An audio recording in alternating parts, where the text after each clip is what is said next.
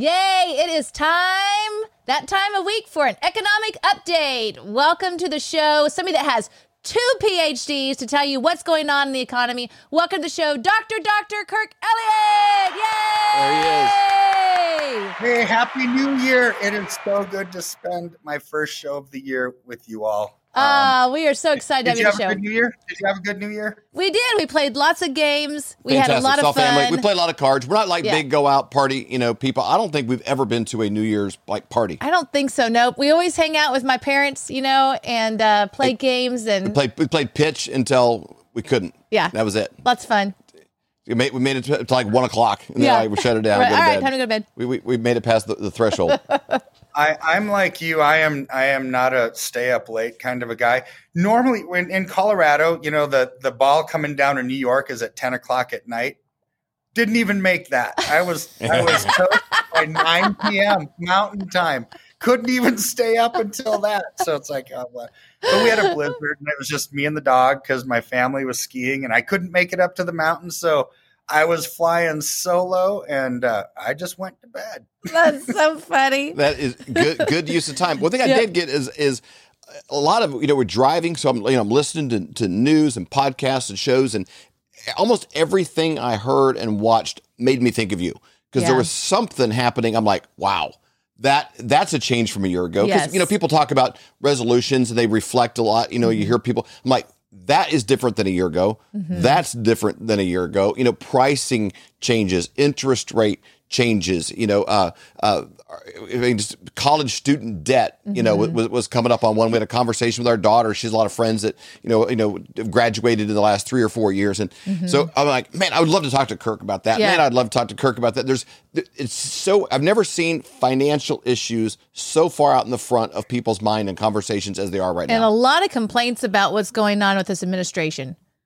People that are not typically political, a lot of complaints. Well, they have to go back to Ford to try to compare anything where somebody was intentionally doing things that are creating inflation, that are devaluing the dollar. Yeah. Like it's never happened quite as fast and as much as people are seeing right now. And so there's a combination of fear and hopelessness and frustration. And then, I think a lot of them are just like, what can I do about it? I'm just going to go drinking, or something. You see those kind of posts, on Facebook and different things from people. It's like, there's like they're in the back seat with a drunk driver. There's nothing they can do. Yeah, well, so first of all of the above is true. I was sad when you said everything you were watching and listening to made you think of me, and it wasn't like a bodybuilding competition you were watching. I know. It's financial, boring stuff. I'm about your mind. Yeah, you have a beautiful mind. Yes. And I'm like, what would he say about that? What would he say about this? Yeah. So this is the sad thing about the world we're living in right now. When you get times of economic contraction like what we have, drinking, liquor stores get very busy, and so do like Vegas type gambling. Yeah. Right. It's like they just do because people lose hope, and hope deferred makes a heart sick. Right. And it's like there's no way that we can win. There's no way we can get out of this. So let's just blow our entire wad and see if we can actually just hit a home run, right? Or drown out your sorrows. And this is a problem. This is a problem in the world that we're living in right now. And it breaks my heart. But there are things that we can do. But as far as that goes, I just read a survey report this morning that people from the age of 18 to 35, now 50% of that age group don't think they're ever going to get out of debt. Wow. Ever. It said that so 18 to 35. 18 to 35. And this is the age group that normally doesn't think about things like that, right? They just spend and they'll think, we have a long time horizon to recoup any kind of losses, any kind of spending, our greatest money making years are ahead of us. They don't think that they're ever going to get out of debt right now. And that is a chokehold on them that will affect every decision that they make.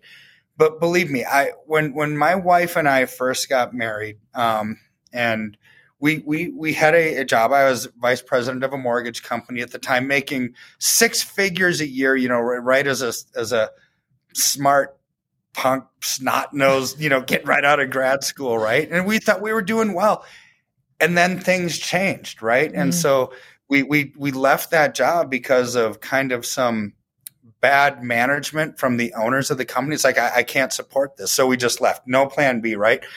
Well, our income went from a lifestyle of 6 figures to nothing overnight, right? And we were living on debt. And I wish we were at zero, but we were so far below zero. It's like, man, everything that we ever did, even when my wife would call and Jolene would call and say, hey, they have hamburgers on sale at McDonald's, like, 35 cents each or something like that. Can we get one? That kind of dates you a little bit. Yeah. Just that number. Yeah, the 35 cents, it does date you, Kurt. I think an extra ketchup is 35 cents. That's probably around the same time we first met you, around that time. It was right around that time. So you just dated yourselves too. So back at you, right? So, but it's like, how do you say no to your wife who wants a 35-cent hamburger? I didn't, but could we afford it? We couldn't even afford that. Right. And so this is what's sad to me about what we're living in right now. And it's because it's not just because of debt, it's because of Bidenomics. And you've got these rising taxes, and you've got inflationary pressures, and you've got everything that's going on, and people can't get loans very easily anymore. And it's like, man, what are people going to do? And it breaks my heart because I lived it, right? We've all gone through dark times financially in our lives. If you've lived, you've gone through dark times financially. But this is what people coming right out of college right now are now thinking is, we're never going to get out of this. How could we possibly get out of it when they've got student loans that are hundreds of thousands of dollars with no jobs, nobody's hiring. And now you've got taxes that are going through the roof. Everyone's talking about the stock market being overvalued and it's going to correct. And there's just this sense of hopelessness. And so my encouragement to everybody would be, you gotta live below your means, right? You've got to save up as much as you possibly can and get out of debt, because in a world of rising interest rates, any debt that you have is going to be a stranglehold around you, and it will get worse before it gets better, right? And so I'd like to encourage people to, if you can, this would be the ultimate goal. Live on 70% of your income. Invest 10%, save 10%, and give 10%, right? So then out of that 70%, you also have your taxes that you have to pay, which means you're actually living on less. But you know what? We did it. It's a mindset issue. We started living that way and giving 20% of our income when we had nothing. Wow. And it was the only way out, because in my opinion, you cannot outgive God, right? And it's not my opinion. It's in the Bible. It's God's opinion, which I'm just retweeting it, right? It's like, so he even challenges us on it. He even challenges us. Yeah. And actually, that's one of the only times he ever challenges us. He said, test me on it. You can't outgive me, because he can do more with 90% of the income than we can with 100%, right? And so this is when you can't outgive God, just watch. But you have to do it with a grateful heart, right? You don't do it because of what you're going to get. You do it because you love to give, because you get to give, right? And then watch the floodgates of heaven will open up so much that you won't have room enough to contain it all. That's the promise in Malachi. And so for everybody who's in debt up to their eyeballs, and I get these calls all the time, and they say, Kirk, we can't afford to give. It's like, you're missing the point. You can't afford not to give. Yep. Right? And then watch what God starts doing with you. And it's, I can't explain it. I can't explain God's math. It just that's happens. so good. And a lot of it has to ask you a question. A lot of this has to do with where you're putting your faith and your hope. There's been this push, again, to date myself. I remember, I had paper routes even in high school, and then I was playing sports, and then on weekends, as much as I could, and then in the summers and off times, I'd work at a pizza place in Hutchinson, Kansas called Ken's Pizza. Yep. Amazing pizza, delicious pizza. Cool place. I think I made like $4.25 an hour. And then I got a job in the summers during the day roofing houses. And that was big money there, because you make $10 an hour, but it was, you're carrying shingles up a ladder all day. It's, very manual, labor, hard work, right? I don't know what the minimum wage, is now. Back then it was $4.25, but it goes up and it keeps, they're always fighting for more and more and more. And it's kind of irrelevant because you talked about buying a 35-cent cheeseburger. Well, it's like, well, you get a 35-cent cheeseburger, but you make $4 an hour. It's kind of all the same. I think people put their hope and trust, hey, the government's going to fix this by manually forcing my boss to pay me more per hour. By taking minimum wage up. And that will fix it. That will fix this whole problem. And it really doesn't. It's a systems problem and it's a heart problem on where are you with this? And it's because they could make minimum wage $100 an hour. It's irrelevant if a cheeseburger, is $60. Right. It's like it all kind of keeps going up from that time. So it's like if I made $20 an hour back, when minimum wage is $4.12, you would have actually been rich. But now $20 an hour, almost isn't a whole lot because the prices are going up weekly and monthly. Everything is consistently. There's some items I notice are twice as much as they were 1 year ago. When it comes to meat and frozen items, stuff like that at the grocery store. So my question on why people's eyes are on, okay, if Biden fixes this, if there's a fix and they make minimum wage, or, Bernie Sanders' big thing, we'll make minimum wage, more in wages. But no matter, there's people broke at every income level and every amount of money. And if you're watching this today and you're like 40, you're probably making more than you did when you were 20. But are you in a better financial situation than you were when you were 20? Some of you might have had more money in savings when you were 18 than you do now at 40, even though you're making 2 or 3 times as much money or 4 times as much money. So like more money isn't necessarily the fix at a certain point. No, it's learning to live and being trusted with the small things, right? I mean, God tells us, I will give you more when I can trust you with the small things, right? And so I know people who make $500 a month. No, I'm not even kidding, who are still somehow debt free.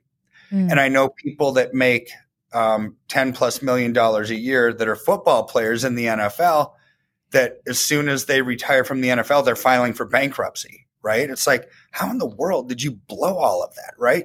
It's you have to learn to be trusted with these small things. And if you can learn those lessons on giving, investing, you know what? If you can do it with $500, you can do it with $10,000 a month. You can do it with $100,000 a month, right? You can do it with $1 million a month, like some of these ball players. But you have to start. It's just scalable, right? You learn how to do it early on, and that will follow you the rest of your life. And David, you said it perfectly well. It's like when the government has to print money to take care of us, right? Well, that comes with what? That comes with higher taxes. Yep. So then all of that higher prices, those higher taxes, you have to raise wages, right? To compensate for it. So people can actually come to work. That raises the price of everything. And you don't actually get ahead that way. See, a better way to do it would be to lower taxes, lower interest rates, encourage people to actually work rather than printing money to pay them to stay home, right? Which is nonsensical. It is. And this is what it was in the Trump and Reagan years, right? You encouraged a framework for growth in America, and the stock market boomed, the bond market boomed, real estate boomed, everything boomed, right? People were fat and happy and they were working. We don't see that right now. It's like, oh, I guess government stimulus and taking care of everybody doesn't really work. It never has worked because ultimately you run out of other people's money. This is the problem that we're seeing right now. When you print money, which is debt, it has to be paid back. And that causes the inflationary pressures that we're seeing. But people coming out of college right now, this is all that they've known, right? If they graduated that last year, all that they know is unsustainable debt.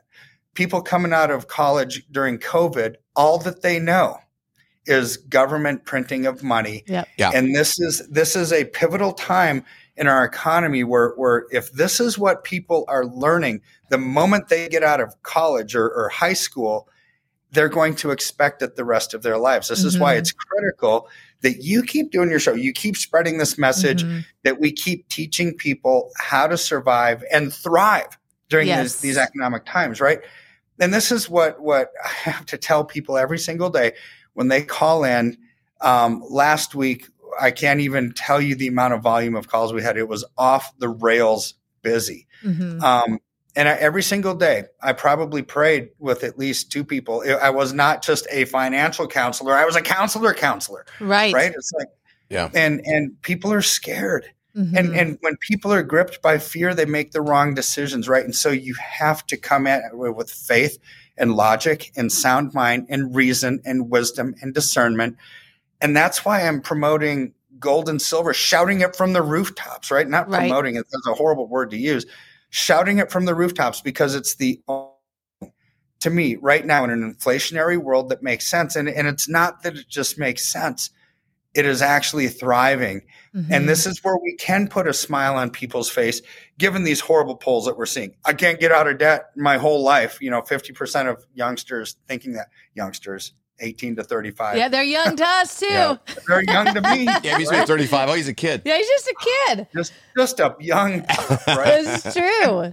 And then, but with these rising interest rates, now we're seeing economist after economist after economist that's saying everywhere from a 50 to 75% immediate correction in the stock market when it corrects, to now the one I just read this morning, 10 to 15% slow grind during 2022.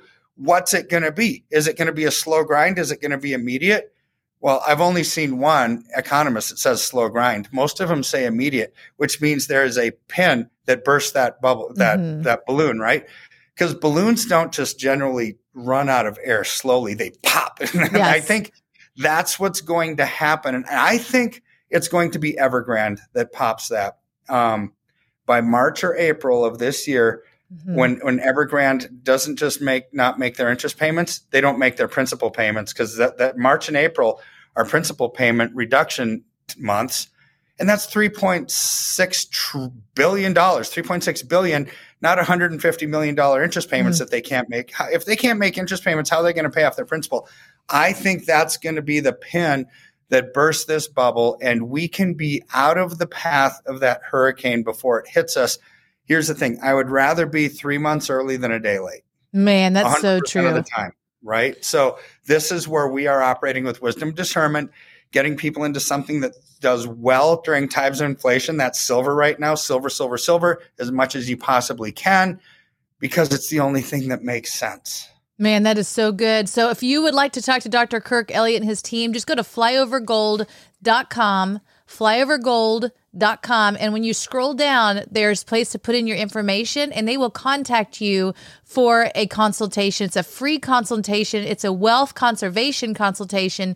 And I highly encourage it. Everyone, including ourselves, that's worked with you, we are so happy to have that opportunity. We are able to sleep at night and know that our finances are taken care of, that they're in really good hands. And it's fun having a physical asset you can touch. Yeah. It's like, oh man, how's the stock market or these things doing? I mean, I put it in context for people. If don't buy gold and silver, then buy plywood. Do something. Something, because plywood's a lot more than it was, a year ago, 2 years ago. It's not going to change, but something you can physically touch, because there is an agenda to destroy our dollar that's global. And, they've got individuals in this scenario that have greater wealth than most nations.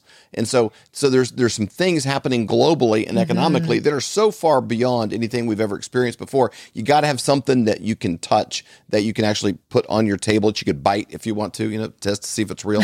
Actually get some real silver in your house that you can hold, because you never know when you're going to need that. So go to flyovergold.com, and that's where you can fill out your information and talk to Dr. Kirk and his team. So thank you so much, Dr. Kirk. We really appreciate your time. We always love this segment with you and learned so much. Thank you so much. I love being with you. Happy New Year, and I look forward to connecting again next week. That sounds great. Have a great week. We hope you've enjoyed this episode of the Flyover Conservatives podcast with David and Stacy Whited.